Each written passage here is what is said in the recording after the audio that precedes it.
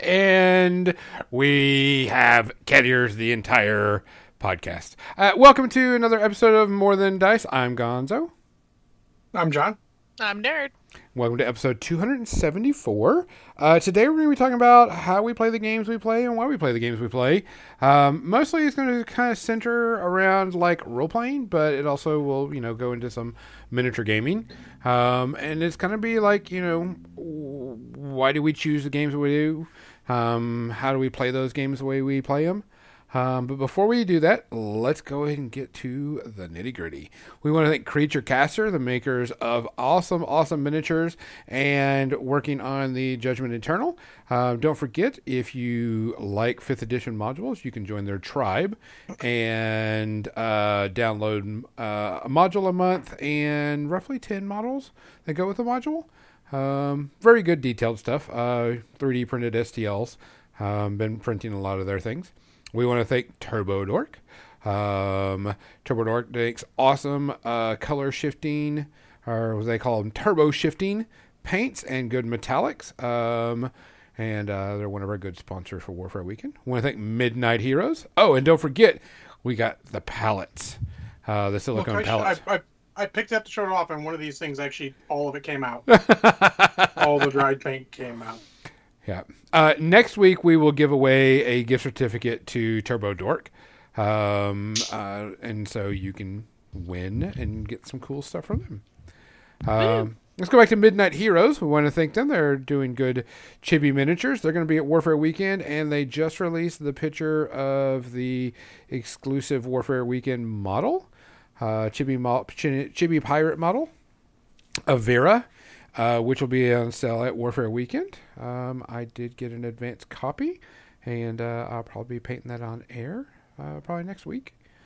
And then let's see, who else do we got?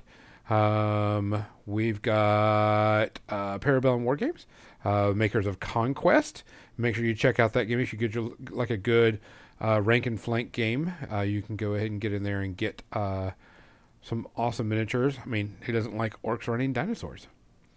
We want to thank Muse on Minis for hosting the podcast and getting it out to the peoples. Make sure you check them out. There's a lot of different podcasts on there, not just ours, but also don't forget that we do have channels that are underneath our banner that we help, get their get their name out and get their podcast out to everybody else because, we just try to help each other out. The Boker Broadcast, Tried and True, which, by the way, Boker Broadcasts are very awesome, and Seth is an amazing runner. The Tried and True people just released a web page that, if you're looking for War Machine players, you can click in your area and see if you can find out who they are, which is, and they do it for free. There's no money involved. It's just, hey, here's a website, and, I'm looking for people in this area. You can click it, find people in the area, and find out where they play, which I think is pretty good. And Tried and True people are just good people at heart anyway. Did I miss anybody? Don't think so. I don't think I did. I think I got everybody. So. Almost like you should have a checklist. Yeah, I should probably. Well, I've been doing this for almost 6 years. I should probably know this by now. But sponsors change and sponsors come and sponsors go. Someone once told me memory is the first thing to go. Oh, well, fuck yeah, I'm old. Let's not forget about that. I don't remember who that was, though. Yeah, I don't either. But guys, we do have some shout-outs this week, and I don't remember who they were either, and some of them I don't even recognize. Jesus, God. I did it on purpose. I can think of one. I at least know two more besides the one I know you're going to know. Okay.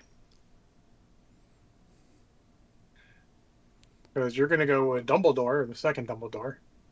Yes. Michael Gambon, yep. I don't know who the rest of them were. David McCollum, who played Ducky on NCIS, in addition to being Ilya on the first The Man from U.N.C.L.E., plus a bunch of other stuff in between. Because that's like, beginning and end of career, and it's like fucking years and years between. He also wrote music. Yeah. It was very enjoyable. It's sad to see him go. I think he had retired from NCIS a while ago, but Yeah. much like me, I haven't watched NCIS in a while. But he was very enjoyable on it. I even saw some early episodes of Man from Uncle. He was enjoyable on that as well.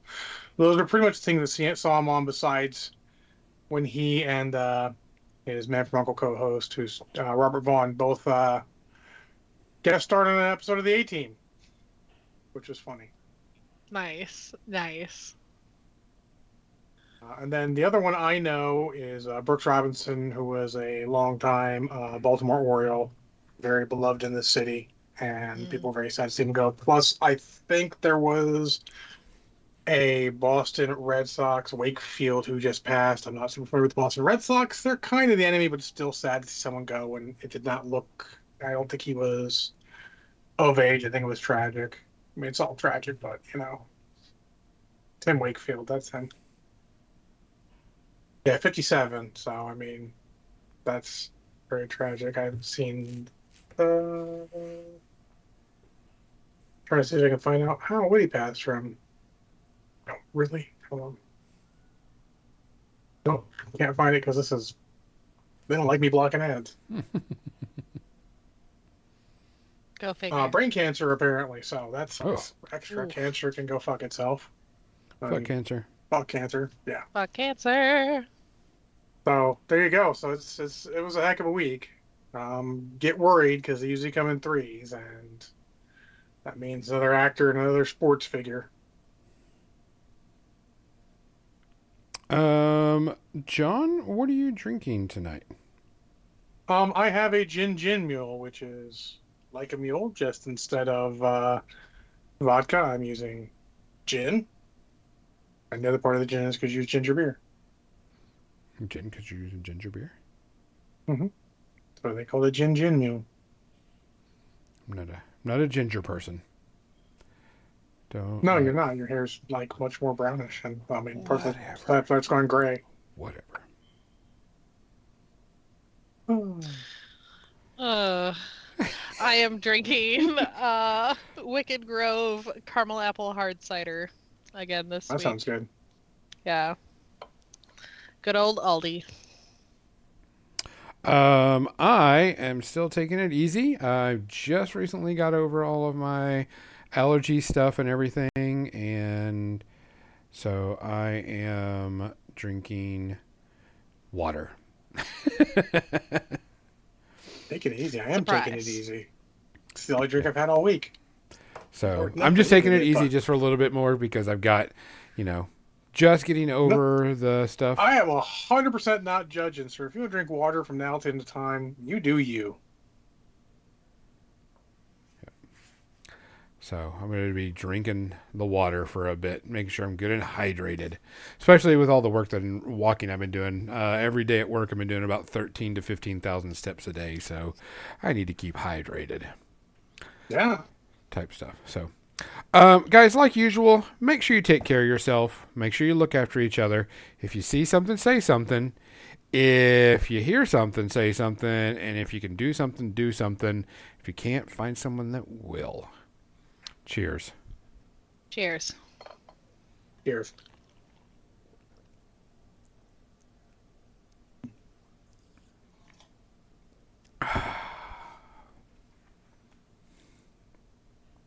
The recipe I found adds a little bit of simple syrup in it, and it's just enough to just take the edge off it, make it from becoming too, I don't know, too much bite. What kind of gin did you use? Bombay Sapphire? Oh, I saw that face. I don't like juniper, so I still have yet to find a gin that I like. The first batch I got was Beefeater. It was fine. I like this better. There's more to the flavor. It's not just like drinking fucking Pine Sol. I mean, it's Yeah, not I don't like that, wanna- but you know what I mean. Yeah. Yeah, gin's tough like that. It's also hard to find around here. A lot of the smaller stores don't have it or don't have it like a good selection of it. I mean, it's just, we're very much redneck here. They're not very gin people. Fair. Let's be honest, there's a lot of Miller Lite and shit going around. Hey, Arda Michael. Tasty. But yeah, this is just the right level. You don't really get any of that, harshness of the gin. You just get some good flavors from it. I had an apple cider mule while that had like ginger beer and stuff in it. It was very good. That sounds very good, actually. Shit makes a man mean, so drink up and let's riot. So this last week, for people that haven't listened to the pre-ramble, I played my Dark Urges portion of Baldur's Gate, which the Dark Urges is you play pretty much evil as hell. You do a lot of bad things. I'm not going to spoil it for people that are going to do it. And actually, some really hard choices in the game just to be bad. And there's a lot of negative choices and negative things happen to you for being bad. And there's some pretty violent things that happen. But I wanted to do it because I want to experience the whole gambit of the game. For people who know, I played it as a pretty good character. And played the game and beat it and was happy with it. Did try a very goody two shoes version of it, but I didn't see much of a change. Not enough to make me go, oh, okay, I want to continue this, and that's the reason why I decided to do a Dark Urges. And man, this was pretty. There's some pretty shocking scenes, and I was like, I'm not gonna be able to. I'm gonna finish it, but it got me thinking about when I play RPGs. Now, I usually, depending on my class and depending on how I build, and also depending on who I'm playing with, depends on how and what my character is going to do. But for the most part, when we're playing, we're always going to ask the GM, hey, what type of campaign is this? Is this going to be a silly campaign? Is this going to be, what's the theme type stuff? Nerd is always going to be, she's always doing like a lot of silly stuff, which is okay. There's nothing wrong with that. I'm actually going more serious this round. Whoa. Usually you got pretty silly. I've already kidnapped a child and murdered her brother. Oh, okay. Oh. Wow. And then within the first session. Yeah. I like when I run a little bit darker type of things. It doesn't mean that there's not comedy and fun in it, but I usually run a little bit darker campaigns, a little bit more serious campaigns. John, when you typically are building something, what's your go-to? Well, I mean, I have stuck with the same players, so everything ends up being silly at some point. That's what it seems like. It always starts off as Lord of the Rings and end up as Monty Hall at the end. Oh, we don't really even start off Lord of the Rings. We might have the idea of Lord of the Rings, but we end up fucking immediately being silly. I mean, but so something you said gave me some pause is you shouldn't have to ask the GM what type of campaign it is. That should be part of the elevator pitch, which we've talked about many, many times. Correct. That should be pretty clear from the get-go. Yes. It is. I'm just saying that, when the GM's like, hey, I want to run something, you're like, hey, what type of game are you going to be running? Type stuff. And that, if you've got a good gaming group, you've kind of got it established and you kind of know, unless the GM's like, hey, this is what I run, or this is what I want to run, this is the theme that I want to go with and such. And now for me, I like a little bit more dark, a little bit more realistic. I don't like the silliness as much. Doesn't mean that it can't be. It's just I like a good dramatic story when I role play. And I've had players that have always wanted to say, hey, I want to play this game, and I'm going to, because in the grand scheme of things, we're all there to have fun. Let's not forget that. We're all there to have fun. No matter what other people say, that is how you win a role-playing game. Yes. You all have fun. But I've had players that say, hey, I want to be a little bit evil. Or the story has progressed and like the bad guy has given them something, that they can't pass up. And they're like, hey, I kind of want to be evil. I want to kind of backstab the party at like the end of the, the story or whatever, or at a certain part. And I'm like, okay. I get that. I've tried doing that, and as a player, and that campaign has yet to bring that to fruition because that's been on hold indefinitely. No. I would very much give it pause if someone asked me that, because the other players aren't going to have fun with it very likely, Yeah, and that becomes putting one player's fun above the others. So it's I would definitely have to give it some thought before I would let something like that go, because that's the main thing is all of the players should have agency in the story. yeah. Yeah. So giving it one, like I know what they want to do. Like I've had one player, do stupid shit and say like I'm gonna do this, and then write the character out. He's like I'm not gonna play the character anymore, and they put a new character in. So it's cool because that becomes something where it's just outside complications on what they're doing. I was going to say, one of the things that usually happens, either A, it's at the very end of the story, and this person, I had a campaign, an Earthdawn campaign, and this guy didn't stop the players from doing what they were doing, but when it came down to the big bad guy, he stabbed them in the back at the very end of the story, because there was a definite end to the story. And he didn't really stab them in the back, he just joined the other side and started fighting for the other side. And that went through. And it was the end of the campaign. Nothing bad, really bad happened. No characters, went bad. But then I also had someone said, hey, this character I see going to the dark side, and I'd like to go to the dark side, but I don't want to play the character after the character's gone to the dark side. I want you to turn it into an NPC. And I go, okay, I can do that. That's no problem whatsoever. It's like, and then I'll make another character who comes in. And I'm like, I like that more than anything. If it's in the middle of a campaign or in that area. Because you can play it through the game and it might evolve to something different when, they start acting on those, if you will, dark urges during the game, and the other PCs notice, and you'll get some good role playing out of it, very likely. Yeah. But something else is, when a campaign's going to end, I can tell you that I have run many, many a campaign, and most of them don't have civic endpoints, just because in that playstyle, I'm much more sandbox. Get the world, get some basic stuff for them to do, and then let them do what they fucking want. See, I run, like, here's my story that I want to tell, and I want y'all to partake it. Here, I don't tell them what the end point is. The journey to get to the end point is the whole thing. But at one point, eventually the story will end. And that's whenever this one campaign, it was very much, and we played it for 2 years.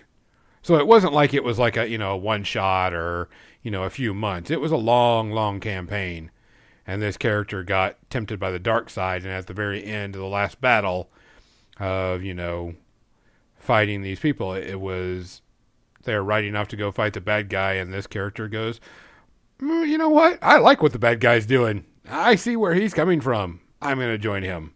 And everybody was like, oh shit. Type thing. And so they, but it played out and it was a good story and everybody enjoyed it. Thought it was a lot of fun. Well, the only game I've played that had an endpoint was 3 Gnomes and a Half Giant, which I ran a little bit ago. And that's because one of the players was leaving. So I'm like, well, he's leaving, so we're going to have a set endpoint. So I ran that one with an endpoint in mind. It ended pretty good. But most of the ones we don't necessarily run like that, Yeah. But, and that was something that came up when I was playing this Dark Urges, because I was like, you couldn't play this as, a, RPG because of what was going on and how evil you're doing stuff, because you're players that are just going to leave. They're like, no, that's not what it's going to be about. Unless you're starting out that way. A game would always be, your game, you would start off with that. Like, hey, we're going to play the bad guys. Correct. You guys get to all do the bad guy stuff you wanted to do. That would be interesting for like a short one. That would one I would run with an endpoint in mind. But otherwise, no, you're not going to turn evil in the middle of it necessarily, because most of the players aren't going to like that. That's one of those things they would people betray them. They take that shit personally. But also, I think some people, and we've said this before numerous times, that if somebody says they want to play evil, you can play evil, but you don't have to be a dick. Yes. And that's the line that I have not crossed with my character, is that, like, I've been slowly hinting that my character is going evil, so it's not going to be a complete surprise when the party may or may not have to kill me, but I actually want them to kill me because it gives me powers. Well, also, it's the thing is people think being evil suddenly means, all this stuff. It doesn't. No, it doesn't. Like, people who are evil still have friends. Oh, Hey, Yeah. these are still my friends. I've adventured with them for years. I don't want them dead. they Exactly. helped me They're with doing my their own goals. thing. Because I've made it my end goal for the character to be if you can't defeat them or if you can't kill them, become them. Well, there's Better been than a a rule in hell. Yep. I mean, Most of my characters are more of the blaze of glory go down fighting, but are they I put friends or some minions? That's pretty good. morally Argo. questions. Well, what's the thing is so that's a common thought, and there's nothing wrong with it, but people think that just because you're evil, you can't have friends and people you care about, and that's not true. Yeah. That It's like if you look at all of the evil characters in movies and media that we actually are like, man, I actually kind of like that guy. It's not because we like their goals; it's because they have honor and convictions. They just believe differently, and they're not necessarily wrong. It's just that they have a different point of view. You know. So, I would you always think point that back Thanos to- had friends? The Thanos as they wrote him, no, because like respect everyone who likes that particular villain. He's not a fucking good villain. What would be a Main- good villain that has friends and stuff like that actually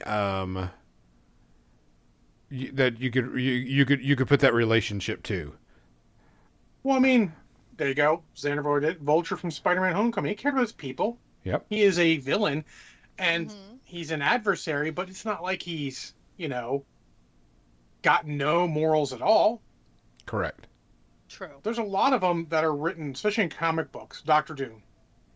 Foxbat? That's a character from a Champions role-playing game. He's actually one of theirs. Oh. He's Deadpool before Deadpool, but not as violent. Gotcha.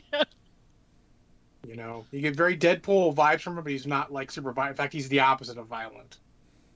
He's like the perfect type of golden age silly villain who's not murderous or anything stupid like that. Well, he thinks he's in a comic book, and the heroes need a proper villain in the comic book, right? Yeah. So he's going to be the proper villain. But there's a lot like Doctor Doom. I was talking to somebody earlier about one of my favorite villains is fucking the operative from Serenity. He would have people he cares. He cares about the people. That's what breaks him in the end. He just understands his goal is he is going to be the one who does the things that have to be done. He is the ends that justify the means.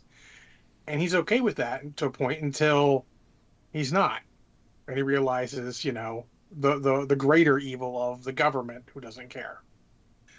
That's the kind of thing where you can do that. Correct.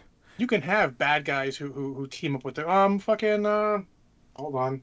Farscape sort of middle season. Scorpius was actually, he has people he cares about. He's not just killing everyone because he's, cold-blooded murder. That's let's be honest, terrible writing.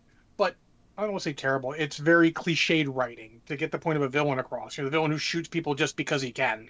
Correct. Yes, the smoking man from X-Files. I was just trying to remember. You get other villains who have more nuanced things, like top of my head, Die Hard. Mm. The villains from the first four Die Hard movies, I'm in the fifth one because I have standards, all care about it when certain ones of their minions get killed. Yeah, they may have disposable minions, but they have people they care about. I'm like, oh, Hans Gruber didn't like that all those people were getting killed. He actually cared about. He doesn't care, but he was interested in their well-being enough. He wasn't just shooting his minions because they're fucking failing. The Colonel from fucking Die Hard 2 was upset when his, guy who worked with him helped him. Well, this got killed, and then some of the bad guys, maybe not so much, but some of them in Die Hard 3. But Die Hard 4, like the main Timothy Oliphant is upset when his main henchman is killed. It's not like, people take it just because she's a woman and there was nothing laid out sexual between them. It's just was an effective person upset that she was killed. But then he had people who were just hired on, and he's like, we got to get room to cover loose ends.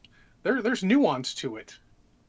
And I think that's important. And we sort of gotten off topic. I apologize. No, but it brings a good point, because I've had people say they want to play evil before, and they're like, oh, they've all gotten together. They've gone a little bit of an adventure. They got a little bit of money, and the guy's like, okay, while everybody's asleep, I'm going to stab everybody in their sleep. That's not evil. That's insane. That's just crazy. You're a murderer hobo. Yeah. Yeah. Yeah. It is evil, but it's not the same thing. There are levels to it. I mean, like, my character has no intention of screwing over the party. Oh yeah, they're gonna kill him to make him more powerful. They're gonna think that she took all these evil power or these dark powers because she is turning evil, when in fact, I mean, yes, a little bit, but for the most part, she's still the same person and still cares about them. Yeah. Yeah, exactly. That I think that's good. If you can write that into a game, then that's where sort of the evil party or turning evil at the end, the heel turn at the end, is okay. But I think we get too used to cliched portrayals of villains and forget that there might be some nuance there.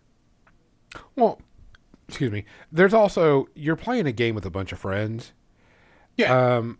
You're there for having fun, and I don't have a problem if somebody wants to play an evil character, as long as it's not just, I'm going to stab everybody in the back, or I'm going to stab everybody in their sleep, or doing that. That's not evil. This is where like the D&D alignments are very excessively, needlessly constraining. They are trying too hard to define stuff that's not fully definable, and a rare statement that don't expect to hear too often. I think the Palladium book, since they're one of the first, let's say, riffs off of D&D, actually did much better with their alignments, where they made 3 different types, where you have, kind of good, and then you have selfish alignments, and then the more evil alignments, but even those have nuance to them. Because let's be honest, there's a fine line between evil and selfishness. You could just be in it for more power for yourself, but you don't want your friends to get hurt. There's a lot of things there, and I think anytime you let players look at that, you need to make sure they know what line. It's not all going to be, Stanley Whiplash tying people to the fucking trailer tracks to you fucking... Exactly. It's not all going to be that. And I think that's a fine line that's hard to ride for people. I agree with you. If you find someone that can play an evil character correctly, it's still going to be a fun time for everybody involved. He still may be helpful as fuck to the party. He may be helpful to people. He just might be, I don't care about your leave people alive morals. I'm going to do it my fucking way. Yeah. I've had that plenty of times playing a paladin, where they've been like, the party's like, okay, behind his back, when he's not looking, we're going to gank these fuckers that were prisoners because they try to escape or something, because they don't want to be arsed with it. And they're not turning against me. They don't want to turn against me. They're just like, I don't want this fucking extra pain in my ass because he's got some principles. Yeah. That's called party interaction. That's fun. Yeah, like, we have a character that I got so into the moment that he thought I legitimately was getting mad at him, and I was just role-playing that hard at the moment.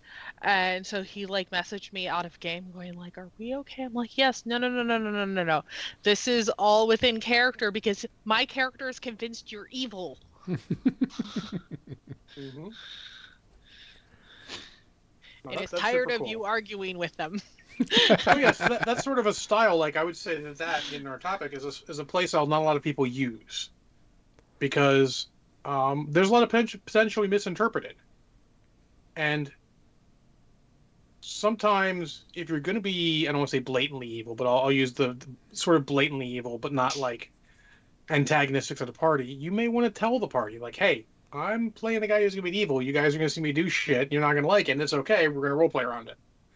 So that way they're clear where you're coming from, so they're in on it, let's say. And that's the biggest Yeah. thing. If you can have the whole party in on something, then have them in on something. That is totally not nice, Banyan. Spencer just plays a dick. He's not a dick. And it's just that one character, and maybe one of the other characters. And maybe that other one too, but not generally. Yeah, I was gonna say this is the first time my evil character is the first time I've ever done anything like that. But it was something that I had talked out with my DM from the get-go. Yeah. And sometimes it's good just to have that character. People get used to your style. You know, John plays pretty much the good guy and all that. Then when I play something completely off topic, I got a guy where it's like we're playing and the GM's role playing one of the NPCs like he's a stoner and an idiot. We're trying to get around to Carney's being obstinate and stupid, and I look at the party leader who is Norin. I point at my silenced gun in my under my coat, and he gives me the nod, so I shoot him. He thought I was just going to threaten him, but that's sort of the thing, you know. Those are the surprise, fun moments where people are like, "What? What just happened?" Yeah, You know. like we had talked about me taking, as I put it, the Daenerys Targaryen route, where the likelihood of somebody trying to kill me along the way is pretty high. Yeah. It's all in good fun. Like I said, if you can keep everyone in on it, well, that's totally different, actually, Benny. I know that wasn't against PCs. That was just fun role playing. If you can get the other party members in on it, it's much more interesting. Yeah. You know, and I suggest that whenever possible, if you're going to do something different as a GM, you know, have your players. If you can get the other players in on it, if they're good enough role players, or it's not something that needs to be hidden, get them in on it. I mean, this full surprise heel turn can be fun. If played right, but having them in on it's much more interesting. Because it's good role playing at that point, you know. It's okay if we have meta knowledge. My players actually are very good at not using meta knowledge, which I love. That's important. Yeah, that's another style thing you need to know about people if they're good at it or not. Because I've met people who they say they're good at it, but you suddenly see them edging towards what they don't know, and you're like, I've had to curb that, and I'll just straight up be like, that's not something your character would know. Exactly. Or I'll just call them out and be like, that's enough metagaming. Like you guys are over planning between turns. I'm much more subtle in that if they metagame and I catch them metagaming on something they shouldn't know, I just change the thing that they know and make it completely different and something that fucks them. The troll actually needs snow to completely kill it, not fire. Acid, not fire. Acid work. Yeah. Maybe you got to cut off its head and burn it, but the rest of the body, you know, who knows? Just change stuff. Because we had that in one D&D game. Someone's like, "Oh, a troll, you gotta burn them to do it," and someone's like, "Do we know that? We're like second level. We should be running away from trolls, not fighting them. We just happen to have some fire." And the GM's like, "You would not know that." This is before there were skill checks. I know I'm old. Deal with it. So you know that kind of stuff comes up. But that's sort of what playstyle it is, you know? You could also, I mean, a lot of games nowadays have, and this will go into part of our topic in a second, have some sort of function where you can spend some sort of inspiration or points of some variety to do things. You know, now usually it's mechanically, theoretically limited to in-game stuff, but that doesn't mean you can't use it otherwise. And I tend to gravitate to those sorts of games. So when I'm choosing games, I tend to gravitate towards stuff that's a little more flexible like that. And if not, I tend to add something on the end. You know, what kind of games do you gravitate towards? I know. When I run something, like I said, I usually like a more darker, more serious type game and I always play, this is the story. There is a end to this story. How we get there is going to be a whole different story. But there is an end point. Please say story again. Story. Story? Story. Because I want to tell a story. So, and now I do like a bit darker games that are, I know you call them edgelord, but they're more drama filled. I jokingly call them edgelord. Yeah, you do. You do jokingly. When Vampire came out. Yeah, you do jokingly. It is a joking manner, but yes, a bit more drama filled, a bit more role playing field, because that's the way I like a lot of role play. More soap opera, one might say, because could be. Say what you about soap operas, they are very dramatic. Yeah, overly sometimes.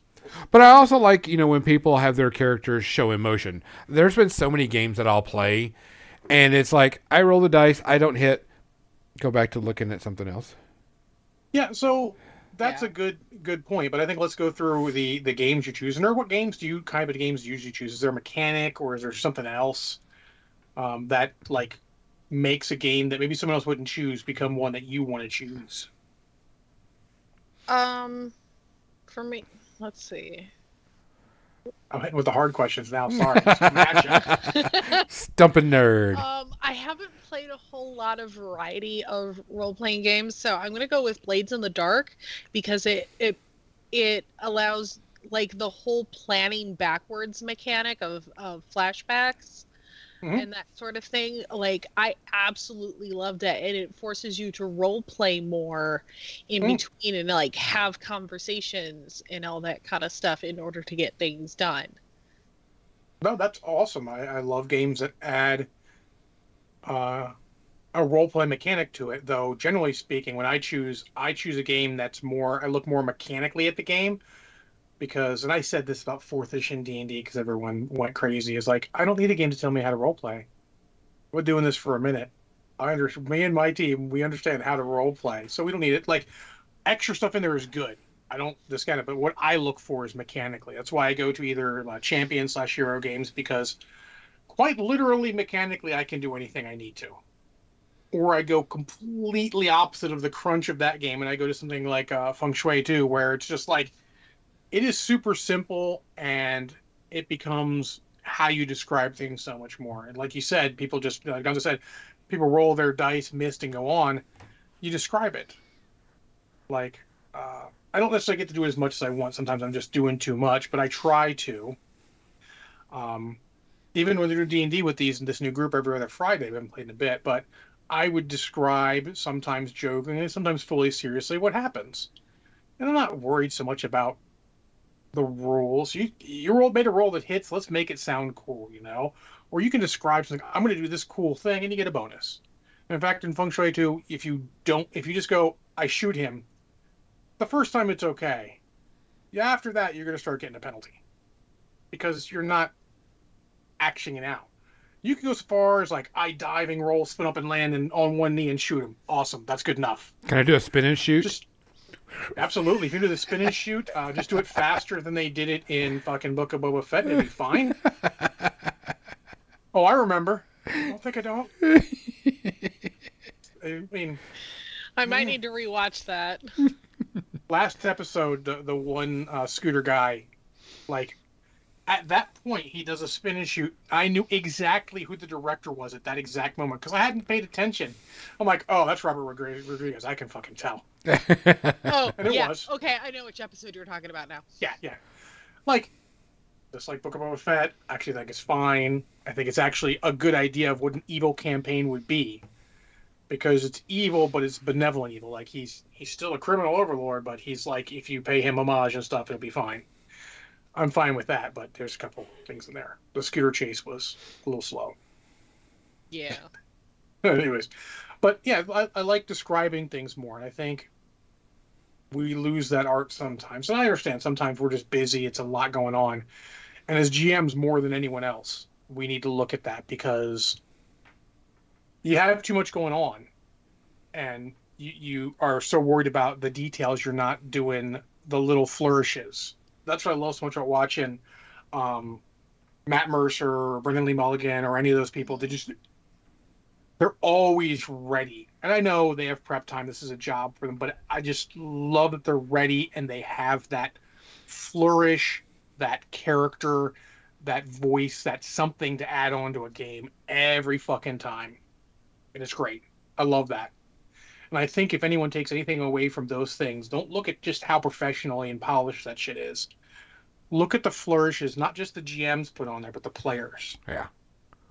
Look at that stuff, because you can emulate that stuff. You're not going to hit that level. Those are fucking professionals. Don't worry about that. But emulate it. Like when you look at art or a paint job, I want to emulate that. Do the same thing with the role playing. It's good.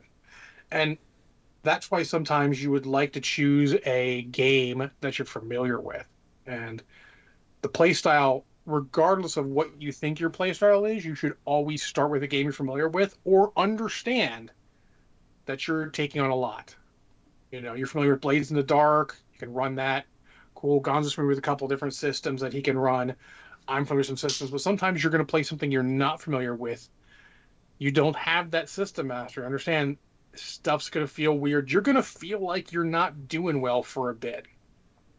But try and ride it through, or switch back. Like we were doing fourth edition for this last game I ran, and it just, I don't have the system mastery thing anymore. I like it, but just don't have it. So we switched to something where I was a little more familiar, and it runs better. Sometimes just having that. Sometimes going to the simplest possible system. And I'll say this for playstyle: if you know D&D, but you want to run something that's not D&D, don't just say, oh, well, I can't run anything. Go out there to this wide world of people who have been in this hobby for forever, and we will happily help you make a skin for D&D that is fucking whatever you want. Like, literally, I mean this more than anything. At John O. Spencer on Twitter. Just fucking reach out to me. I will help you. This is what I fucking do for a hobby for years. There was a long years where I didn't do miniature games, just did role-playing games, didn't play a lot of video games. It was role-playing games and making stuff for role-playing games, and it's just fun. If it's familiar to you, it'll help. Or, sometimes you want the challenge on something else, but playstyle-wise, I think you gravitate towards a game because it fits you. You understand it. You grok it, if you understand that meaning. That's a funny thing to say. Anyways. And sometimes you got to stick with it. Gonzo and I will both shoehorn all sorts of genres that shouldn't necessarily be in a game into a game because we know it. Gonzo a little less than me because he has like 7,000 role-playing games on his fucking shelf. And I only have like 700. Yeah, because Like 7. Well, it's like somebody recently who says, hey, I'm looking to do a role-playing game, but I'm not sure what I want. And I go, let me ask a few questions. Yeah, that's where it goes. But that play style, like we're talking about, why we play the way we do, that is important because that's in your soul. My old podcast, we had Will Pagani on, and prior to it, he had said play style, this isn't like on our cast, he said this in the wild, play style doesn't really exist. And then he's talking to miniature games. And that is bullshit. In everything, play style exists because there's a certain way your mind works. And if you're doing something in the way your mind works, even if it's not ideal, you do better. You'll see it when you play video games.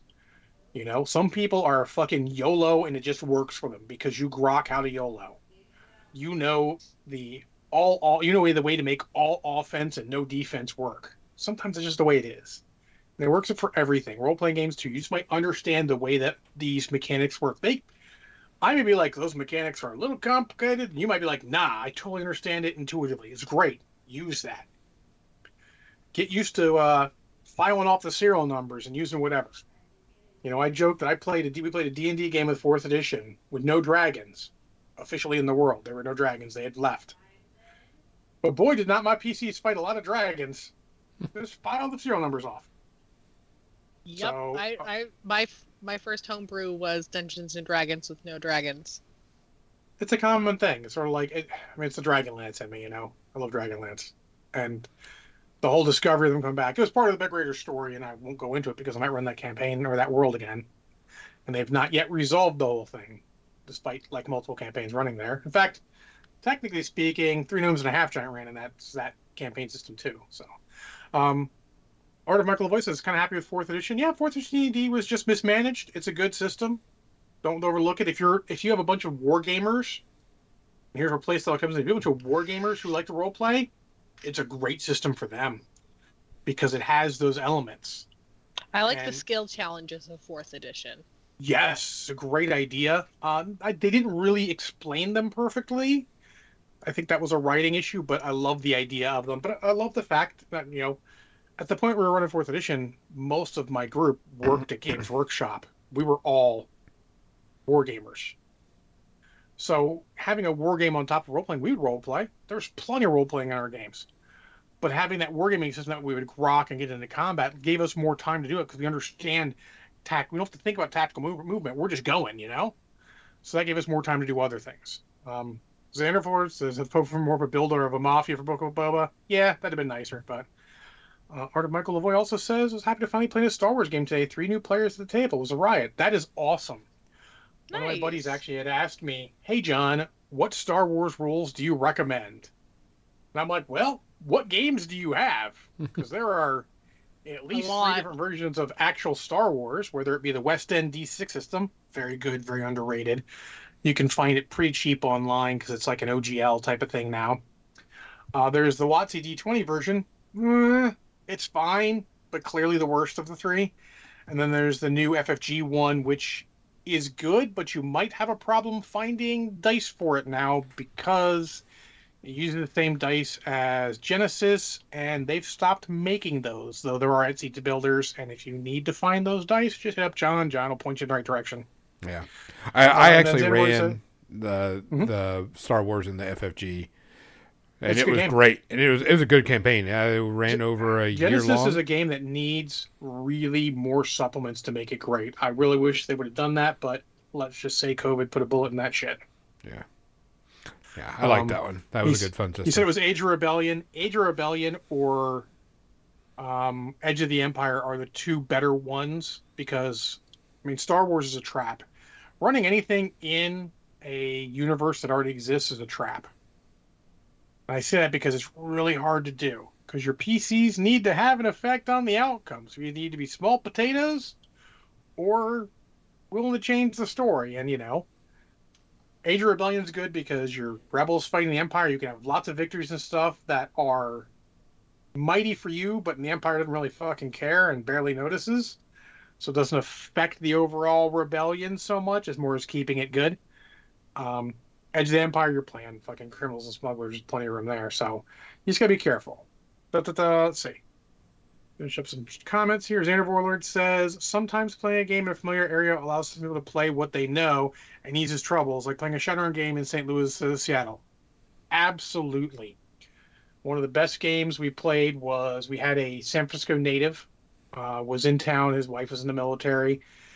And he's like, oh yeah, I know San Francisco. So I'm like, oh cool. I like to run San Francisco because it's a iconic city with a sort of, rumored mystical undertones. So you can do a lot of cool stuff there. So the little flourishes he added as a player to my game was great. Nice. So knowing the area helps a lot because you know the ins and outs. Now you have to tweak it a little bit, but that's all good. He says he ran Resident Evil in a Shadowrun. That's another perfect one. You could definitely run Resident Evil in Shadowrun. That's an easy, in my opinion, transfer over. Yeah, but so as a GM, you really have to pay some idea to what you're comfortable with because it makes a difference. The more comfortable you are, the more stuff runs around, and then you can do things the way I do them because we'll get to the third part, I guess. We got 10 minutes left. Is how I run games is I run very sandbox. Very rarely do I have a point A to point B. Which obviously you're not going to direct line because these are fucking players. It's like herding cats. But I very rarely have that. I more of make it like we do a lot of superhero games. Put them in a city, do stuff. They're fighting crime, and they'll have it. It'll be like a comic book. It really ends up being like a comic book. It's kind of great, And I think, while I love the Marvel Cinematic Universe, their real end problem was they had a point A to point B, and you notice how they reached point B, and now it's a lot more random people doing their shit, which I'm here for. But not everyone is, because it's a lot less focused. You're not like looking at that end point now. You're just, you've got She-Hulk off doing her thing. Cool. Hey. You always had Daredevil off doing his thing, and now you have, whatever. Nerd, what about you?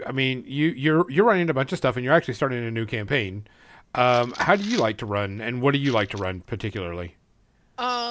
So what I know is 5th edition. That was what I started running. Like, I played Pathfinder first edition Pathfinder for 5 years. I had to have my handheld the whole time because I just didn't quite get it. Once I started playing 5th Ed, I started running, what was it, Tales of the Yawning Portal, and invited all dungeon masters, people that had played, whether they had played 5th edition or previous editions, they'd all DM'd before. So they were real patient with me, and then I decided that I was going to do homebrew. I decided that the best idea, lo and behold, best idea, quote unquote, it was to hand out magic items like candy at way too low levels and turn everything into a pun. Like, everything was a pun. Everything. Look, and in this I campaign, talked with I somebody decided earlier to go... about my YA, which is Piers Anthony. And if you know anything about Piers Anthony and Xanth, it's fantastic. Yeah. So this campaign, I'm going in the opposite direction. It's set 200 years in the past, and it's a much more serious tone and a low magic setting. So I can't hand out magic items like candy. I want them to be more serious, more invested. Yes, punishing is fun. I'll be honest, as an aside, I like low magic settings better because magic items mean something. Exactly. If you get a sword that just gives you a bonus to hit, but it's got a cool name and backstory, fucking that's my sword now. I don't care. Yeah, you know, like I'm planning to homebrew feats and powers that they may develop depending on choices that they make and all this sort of stuff. Venom 12 says no more Cthulhu. Hey, Venom, welcome in. No Cthulhu this time around. He was so cheesy. So cheesy. Oh, yeah, that's a good one. Respect. Oh no, there's a whole... Have I ever told you the story of Cthulhu? I think you told us in like our pre-ramble at one point. Yeah. It was the elder god made of cheese, and our warlock, our fighter that ended up taking some levels in warlock to Cthulhu, claimed to be the second Curding of Jesus. Very well. At least he's getting into the game. He's into the right spirit. Yeah. All right, so here's, before we go and get started in the media section, I wanted to ask this. You're in a fantasy setting, and you get to play. You're not running. What are your two choices of characters that you're going to build? Don't even worry about what everybody else is building. Just like, I'm going to be playing. I'm going to play this stuff. There's two choices. What are the two choices, John? I only work in hypothetical situations that could fucking happen. Well, this is going to fucking happen. So choose two characters, classes that Gonzo, you might... Are we talking like classic D&D here? I don't even fucking know, honestly. I don't get to play games. I really don't. I don't even think of what characters I could play because it's not going to happen. It could be any fantasy setting, but like what are your styles that go in for? Assassin or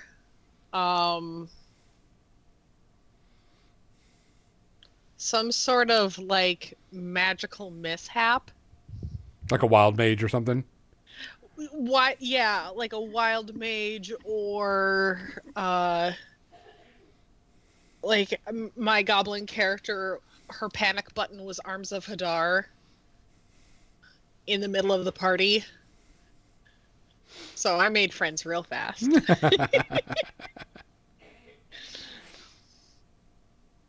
Okay. Like, yeah. Either either chaos or like not necessarily evil, but somebody that's like super skilled and super like determined on like one path.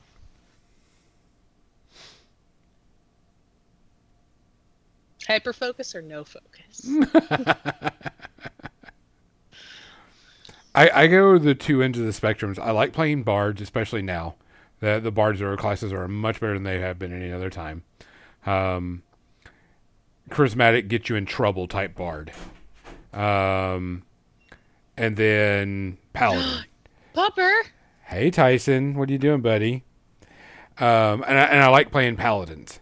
But I don't like playing like lawful stupid paladins. I hate when people over exaggerate, the lawfulness of a paladin type thing. So those are my two that I usually go for.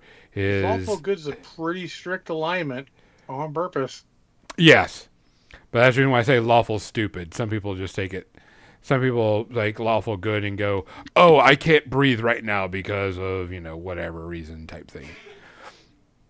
So, all right. It's just stupid. Not Yeah, even that's what I'm saying. lawful at that point. All right. So, what are your two favorite worlds to run, John? If you have the choice, you got to pick two RPGs to run. What are your two favorite RPGs to run? Well, definitely superheroes is number one because I've run a ton of superhero games. And Gonzo can't hear me. I said superheroes for my first one, Gonzo. Sorry, I had to lock the door. Yeah, superheroes. And I don't know about the second one because honestly, I don't know that we've done enough. I will fluctuate between fantasy and sci-fi for the other ones, but those are sort of the three main genres as far as I'm concerned. We don't really do any horror because it's really hard to run horror properly. You have to have the right party, and yeah, mostly superhero. Okay. Nerd. I've really only run one game, so I think if I had a chance to run a second game, it would be Blades of the Dark, aside from D&D. Cool. I like high fantasy, and if it's not a high fantasy, I like modern fantasy or like modern I would say modern fantasy is about the best way to put it. Would probably be the best. I don't mind horror too much, but like it's a world of darkness type thing, not Cthulhu-ish type stuff. I don't care for the Cthulhu or anything of that nature. But yeah. So you're much more Dresden-ish. Yes, very much like a Dresden type, which I played a really cool Dresden game that I wish I could have played more of. Have you ever played Urban Shadows? No. It's a Powered by the Apocalypse game. Oh, okay. Yeah, I know the system. Yeah, okay. Yeah. Yeah, that one's got that contemporary urban fantasy. Yeah. Mm-hmm. I like urban fantasy, stuff like that. World of Darkness, Dresden File style type thing would work out really well. Gotcha. Well, Xander says he likes modern super sci-fi or industrial age, and Venom 12 likes using D&D or Castle Crusade to do grimdark fantasy, or like to do high sci-fi. Yeah, I don't like to run a lot of science fiction. But I will. I did a good Star Wars campaign, and I got a friend of mine, his Heavy Gear campaign, his Heavy Gear books are RPGs coming out. And so I'll look into that and see if I want to. But I'm not... Sci-fi is not usually my go-to on stuff. Well, sci-fi makes a lot of things harder to do. Yeah. Like even modern, let's be honest, cell phones have made even mysteries and suspense slightly more difficult than they used to be. Yeah. Legionnaire says you like the Mistborn system. I bought the Mistborn system. I never got to play it. And then, of course... After I was done with it, I traded it away to somebody. Yeah, the Heavy Gear RPG is, last time I talked to Nick, they are on the way to the printer, so we should be getting it pretty soon. Cool. Let's go ahead and go over to the media. Because I know John, since John has, been away and everything, and we didn't get to talk about anything last week, he's got 10 things, I'm sure. And since Funnily, I have the exact same number of things to talk about as I had last week, since I didn't really have a chance to watch anything this week. and then I'm sure Nerd has like 75 things because she was gone for 2 weeks. She I only have 1, 2, 3, 4, 5, 6 things to talk about. I wish I could remember what one of the movies was that I watched, but I fell asleep watching it, so I can't remember what it was. I pulled a Gonzo and I wrote mine down because I realized I was forgetting one of them very much. Yeah, I usually write down or text myself what I've watched after I've watched it, and it's like, yeah, this is gonna have to work. So I'm gonna watch. I watched something purely because I wanted to torture myself, and John is such a huge fan of the franchise that I had to watch it. And Wait, I said franchise, so it's not Cats, so we're okay. I don't think they made an Atlantic Rim 2, so he's probably still okay. So I decided to watch Fast X. Holy fuck. Okay, so we know that reality and physics left this movie. But those two bitches... No. They didn't write a love letter. Theories and physics broke up a long time ago, and they're hate fucking anyone else they can just to get back at the other one. Yeah. I'm watching this, and I'm like, the fuck? The hell? No, that would...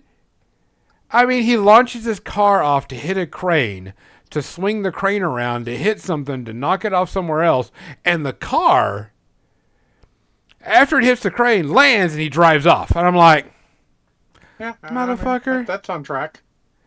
That totally tracks. Like, I'll be honest, if you have that problem with this movie, you should not have watched this fucking movie. Yeah, I was watching it because I knew it was going to be a problem. I knew I was going to watch it and be like, this is so dumb. This you have is to turn that part of your brain off. It's just there for enjoyment. Yeah, I looked at it and I'm like, man, if I was an 8-year-old kid, this would be the coolest shit in the world to watch. Because, that's where the physic and mentality of this, like, just turn your brain off has to go. You have to forget all of that. The lines in this were so cheesy. I was just waiting for everything to just be family. Family. And it was. They've actually laid off it a little bit. It's not like you're going to die doing a drinking game every time they say family. I just advise against it if you like to be sober. Yeah. I mean, and it is a part 1 of 2. They have one more coming out, and it's going to be supposedly the end of the series. And I'm like, it's too bad they had a perfect ending after Paul Walker passed. If they'd done that movie and if they'd ended it then, that would have been perfect end of the series. They didn't need to do anything else. Yeah. No, but they had to keep making money.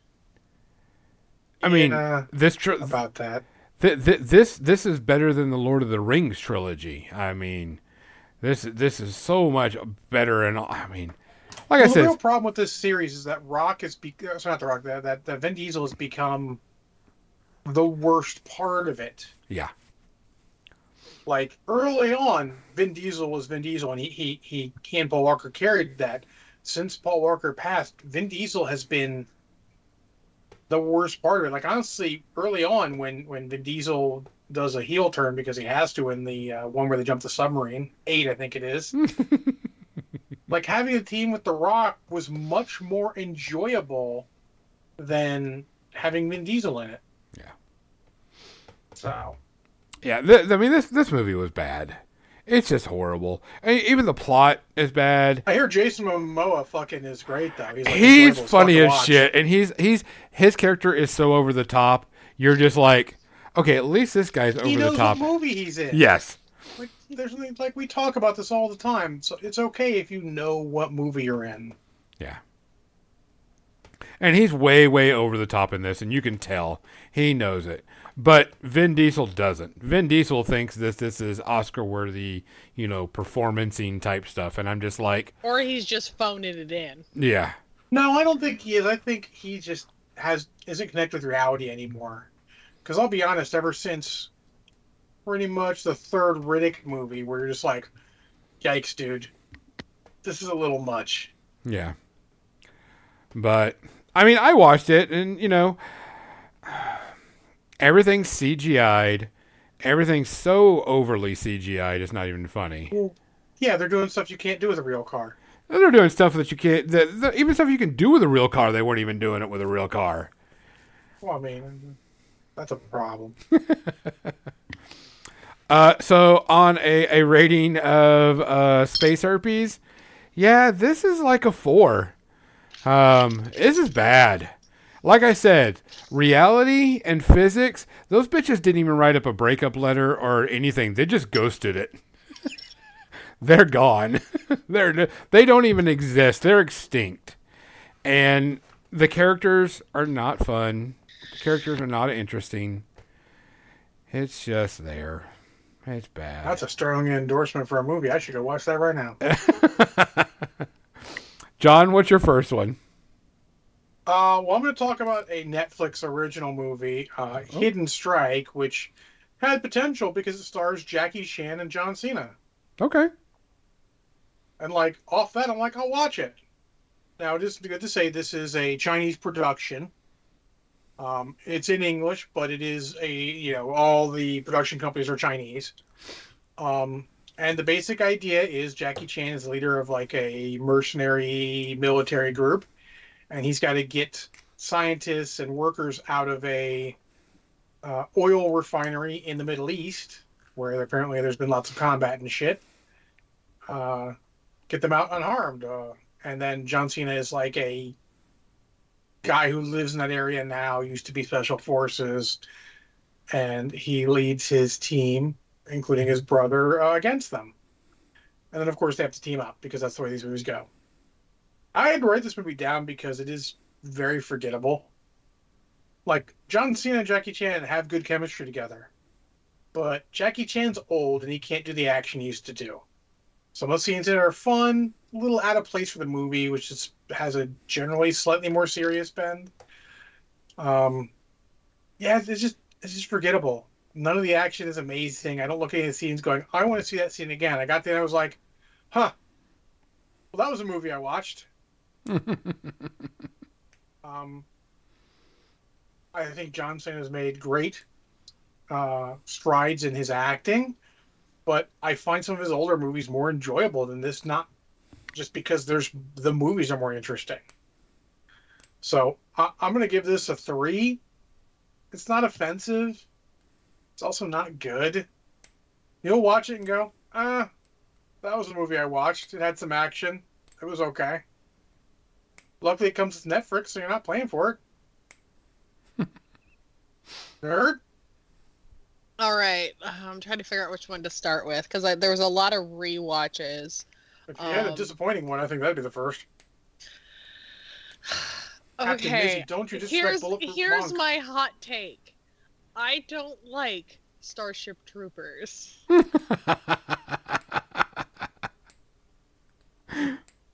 You mean like the first one? There was more than one? Oh, yes. Oh, were there? Okay, yeah, the first one. So yeah, we watched that at DisneyCon. And that's like Casper Van Diemen's Shining Monument. That's about it. Also, fucking Michael Ironsides is great. Okay, as a cult classic, it's totally there. It just never grabbed me the way that it did a lot of people my age. That's because it's Verhoeven, and Paul Verhoeven is all about social commentary through the most violent means. RoboCop, Total Recall, they're all scathing social commentaries. I didn't realize that was all the same person. Yeah, he's all the same person. And honestly, I would say Starship Troopers is clearly the worst of those three. But it's scathing social commentary, in there. It's I can't fault someone for not liking it. It's like, I get what they were trying to do. It's kind of one of those meh movies to me. Yeah. So I give it 2. It was a pretty decent rating. I wouldn't give it much more than 2 myself, to be honest. Yeah. Yeah. Maybe 1.5, 2. Yeah. Because it's got good points. Some of the parts don't stand up anymore. But I'll be honest. Let's say I would give it a 2, but then Michael Ironside and Clancy Brown take half off, so it gets Yes. 1.5 because I love both of them. Okay, fair. And then Neil Patrick Harris. Neil Patrick Harris is good in it too. Denise Rogers is in it. I like Dina Meyer better. Yeah. I forgot Lori Petty was also in it. Is she? I think. Was that what we were watching? What was I watching? that No. had Lori Petty in it. Was that Tank Girl? No, it wasn't Tank Girl. It definitely wasn't Oh. Tank Girl. Now it Was must it, be it must be the movie. I couldn't remember what it was that I watched. I'm trying to think of what has Lori Petty in it that would remotely get confused with And that. it's not in the army now. Hold on. Keanu Reeves, Patrick Swayze. Is it that one? No. I can't brain that. She's IMDb in it. Okay. Yep. All right, while you're working Anyways, that one, John's up. I'll go with mine. So watching new things that is on streaming, I watched the new TMNT Mutant Mayhem. I haven't watched yet. It's on my list, but Yeah, I'm not going to spoil because this one's, actually got some stuff in it. And this is the movie that the soundtrack is much better than the movie.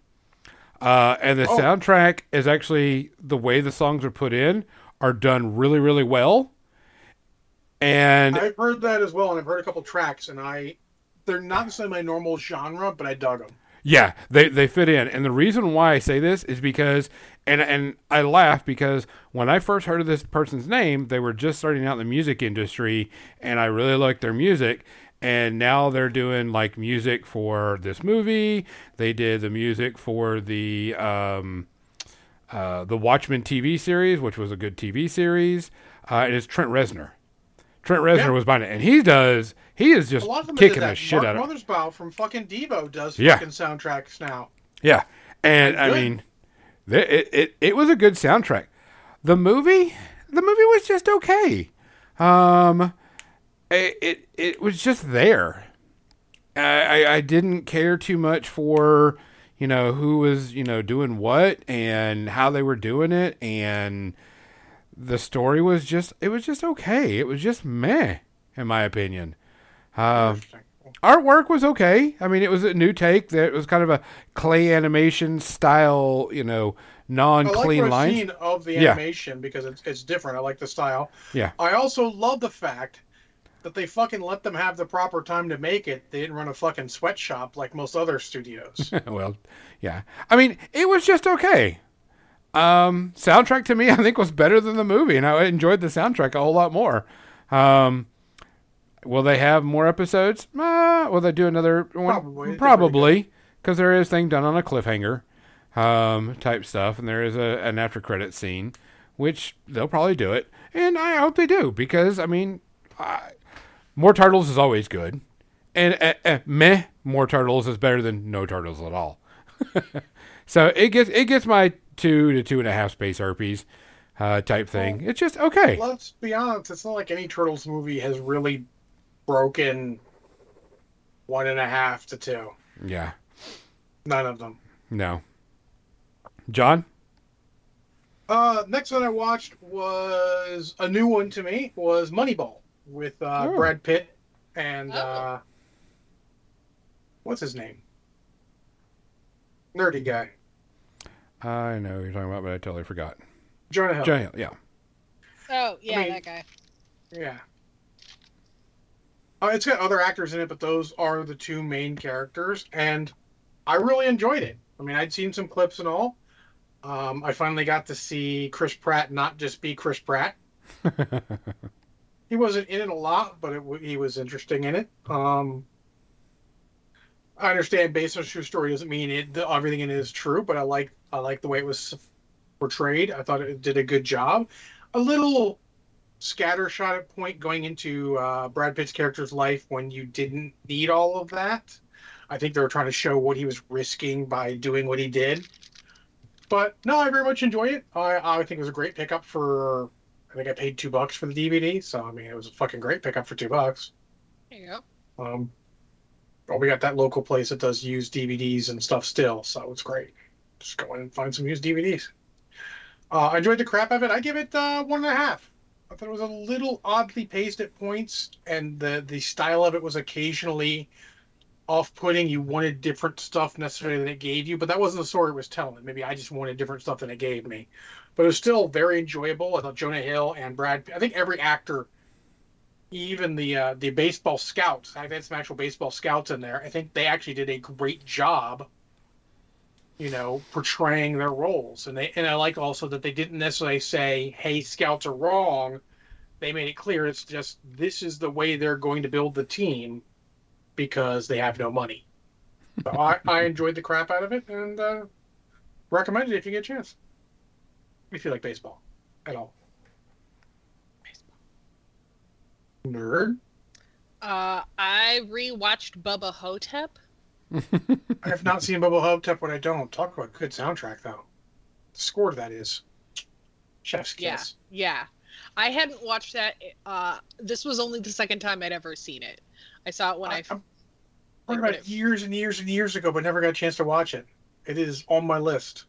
It is a delight. It doesn't take it. I mean, it's a Bruce Campbell movie. It does not take itself too seriously. And Ozzie Davis playing a black man who claims to be JFK with a bag of sand in the back of his head is probably the best character in that movie.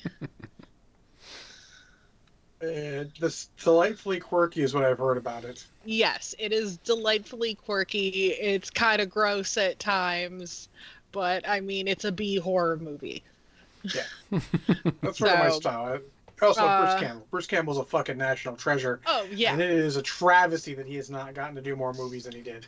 So I give that one a solid 2 because it's definitely not his best work, but it's definitely up there amongst his better stuff. I'll be honest. I would watch something because Bruce Campbell is in it. I'll be honest. I watched Burn Notice partially because Bruce Campbell was in it, and that was a fucking great call. Same.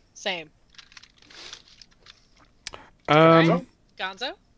So I took was looking forward to this TV series, really wanted to watch it, couldn't wait for it, and I'm really disappointed. I watched The Continental. I haven't seen it yet. So the first episode is an hour and a half long. Every episode is an hour and a half long. And it's only a 3-part episode. It's 3 parts. It's boring as shit. Okay. It is so boring. I haven't even thought about going to watch the second episode because I know it's going to be an hour and a half. And I'm like, it really is not good. And I really hate that because I was really looking forward to this. Because I like the John Wick universe and I wanted to do it. I mean, it's based in the 70s. Series? Oh, I was going to watch fucking Twisted Metal at the same time. Yeah. And I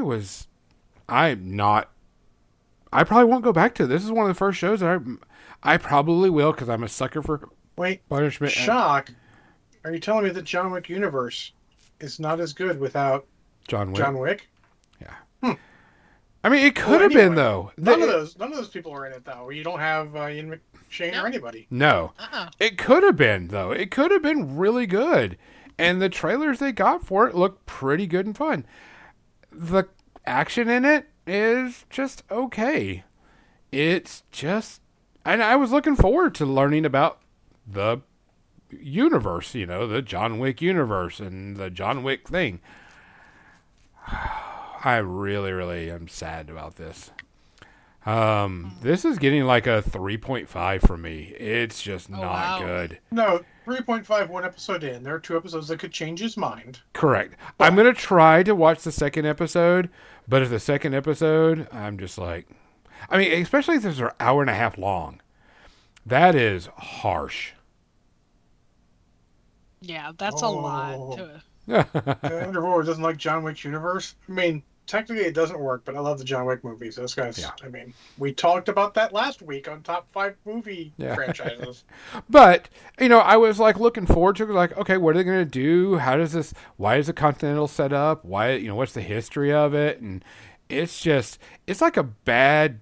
So it's all the reasons why I say prequels are stupid. Yeah, this is just not good.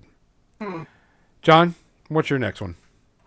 My last one is I rewatched The Expendables 3. Okay. I will still maintain that is the best movie in that trilogy. Well, there's four of them. I haven't seen the fourth one yet, but it's the best of the first three. They each have flaws. I think this one's flaws are more easily ignored and are generally less annoying. It's the PG-13 version. It's not rated R, which is good because the fucking bloodshed they had in the earlier ones was not great. It was CGI. It was terrible. But I love the idea of him getting a new team and going out because he doesn't want to get the earlier one killed. Which, I mean, honestly, I could go on a tirade about why I think that's a flaw with a movie series called The Expendables, having no one fucking die, really, except for the co-star of the week. But I enjoyed this. I thought Stallone, all of his crew give pretty good performances. It's Randy Kocher's best performance of the three, which is not saying much, doesn't get much to do, but he makes the most of it this one. Having Wesley Snipes in it, Wesley Snipes is fucking going, and I love it. He is being delightfully awkward and crazy. That befits his character. Generally, you watch this just because you like good action, but I love how they bring everyone in. You know, everyone they bring in is enjoyable. The younger crew is pretty enjoyable overall, even if they're, I mean, clearly they're setting up a sequel without Sylvester Stallone, but didn't go anywhere, which is fine. You don't need to. Harrison Ford is a clear upgrade over Bruce Willis. All respect to Bruce Willis fans. This is, I mean, obviously something with Bruce Willis. They brought in Harrison Ford. Yeah, Harrison Ford in the third one as opposed to Bruce Willis, because Bruce Willis was being the CIA guy who they talked to, and this one they say he's been reassigned because he wanted too much money. And then, but then they get Harrison Ford, and Harrison Ford's he's growling his way through it, but he's enjoyable. Most new people were enjoyable. I mean, stand out to I don't remember actors' names, but their hacker guy is super fun. He played in Maverick also. All of them are decent. The action scene, like the last 45 minutes of the movie or so is just, or I guess technically it's a half an hour movie. It's just like one giant action scene. Antonio Banderas is fucking great. He is enjoyable as hell in the whole movie. I'll be honest, I give this the highest rating. I give this a 1.5. It is a fun comfort movie with lots of named actors in it, just given performances. Arnold Schwarzenegger's doing a good job. I love it. Neither of those guys take themselves too seriously anymore, him or Sylvester Stallone. It's just a fun movie with a shout out to Antonio Banderas for stealing the show when he's in it. Even Ronda Rousey puts in a pretty good performance. Nerd? I tried watching a TV show called Will about William Shakespeare. Except for they over glamorized everything. It was just pretty people in their drama. You don't give a like. Oh, I'm looking at the cast. Yeah, I see that. Yeah, it's just a bunch of pretty faces with not great acting, and you don't really care about the main characters. Like, I got 3 episodes in and just went, meh. Yeah, it seems that way looking at it. I'm like, lots of pretty people. If they can act, they can't act. Fucking about. That's what I would do. Yeah. Well, it's too bad, but it's got some actors that are capable of doing better, but the roles that they put them in are just awkward. So, I give this one 3.5. Oh wow! So a lower rating you've given it anything. I know. Normally I have better taste. I mean, we can't all choose winners. I know. I can go 2 more. Anybody else have anything else? 5 minutes, so you're probably going to do one more, but go ahead. Nah, it'll probably be 2. I got nothing else. Nerd, you got anything else? Okay. So, I'm going to give a quick one. I watched the new Little Mermaid, because I was going to give it a new chance. Yeah, that sucked. It's just plain and simple. It was bad. It was not good. It didn't follow the story. It was not acted very well. It was just not good. I was not impressed. I was not happy with it. I'm sorry about that because it could have been something good. Even the music wasn't even done right. The songs weren't even done correctly. It just was not. It was very boring, very slow. Hopefully, this will put a bullet in Disney's live-action remakes of animated stuff, and they can actually go to something more original. Well, they got a new one coming out called Wish that I'm hoping is going to do good. But, so I do not recommend the new Little Mermaid. It was not good at all. I'll It's take that off my list. yeah. Wait, it wasn't there. Yep. I do have one more. Okay. Oh, she's got one more. I'll give another one that's quick because I can't give a rating for it because it just started today or this weekend. And Generation V started up, which is a spinoff of The Boys. Yeah, John. I already see John rolling his eyes. I like The Boys. That is on my list of things to watch. Gen V is on my list of things to watch. I don't mind that people like The Boys. As a superhero and comic book fan, I think Yeah. it's been done better in the past by better writers. Yeah. The first 3 episodes came out. They're actually pretty decent. They're actually pretty good. I'm going to give it a more chance. I'm hoping that it doesn't go into the CW field because it is young adults in this, and I don't want it to, get all CW-y. But it's interesting. Characters are interesting. Powers are pretty cool. It is your typical boys type thing. So there's blood and guts and sexuality and weird shit going on. So you got to be prepared for it. But I'm enjoying it so far. Nerd? I finally watched the Barbie movie. Oh, good. It was better than I expected. That is the most common rating. Yeah. Yeah, it was much better than I expected, and it hit me right in the feels like everybody kept telling me it would. I thought it if I had was the time, I'd very watch well the 3. acted. Okay. I think the bromance between the two Kens, Ryan Gosling and the guy who played Shen Chen from and the Five Rings. I can't remember. I don't know the actor's name. I'm terrible at this. Yeah. There's like everything, and like everything is researched to be accurate to like Barbie historically, but I also know that they did the thing of like everything is pink, so like they ran the industry out of pink paint for a while. Yep, they did. That's funny. But without spoiling anything, it's quite good. I give it half. Okay. I mean, like, literally, I would watch if it came on for free. If I had, nothing else pending. I mean, It's worth a watch. It's Let's be honest. definitely fun. I sat down and watched the fucking Emoji Movie fucking way back when, so Why? I could watch Barbie.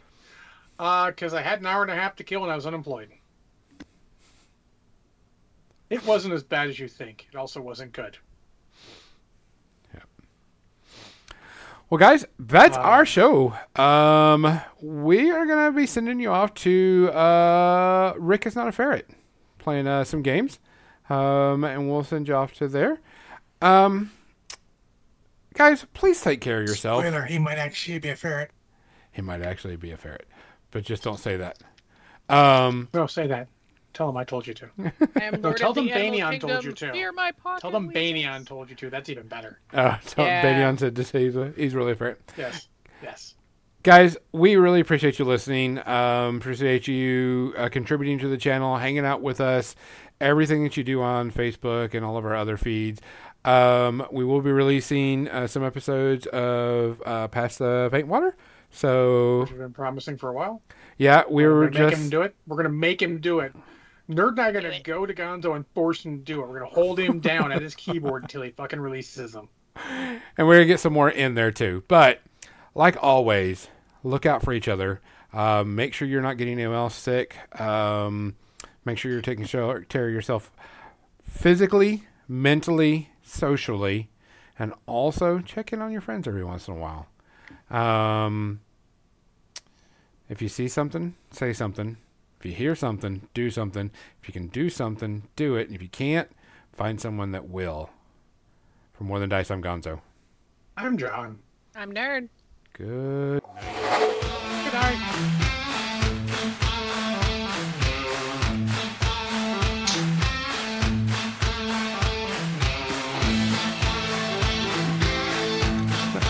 Make sure you hit that raid button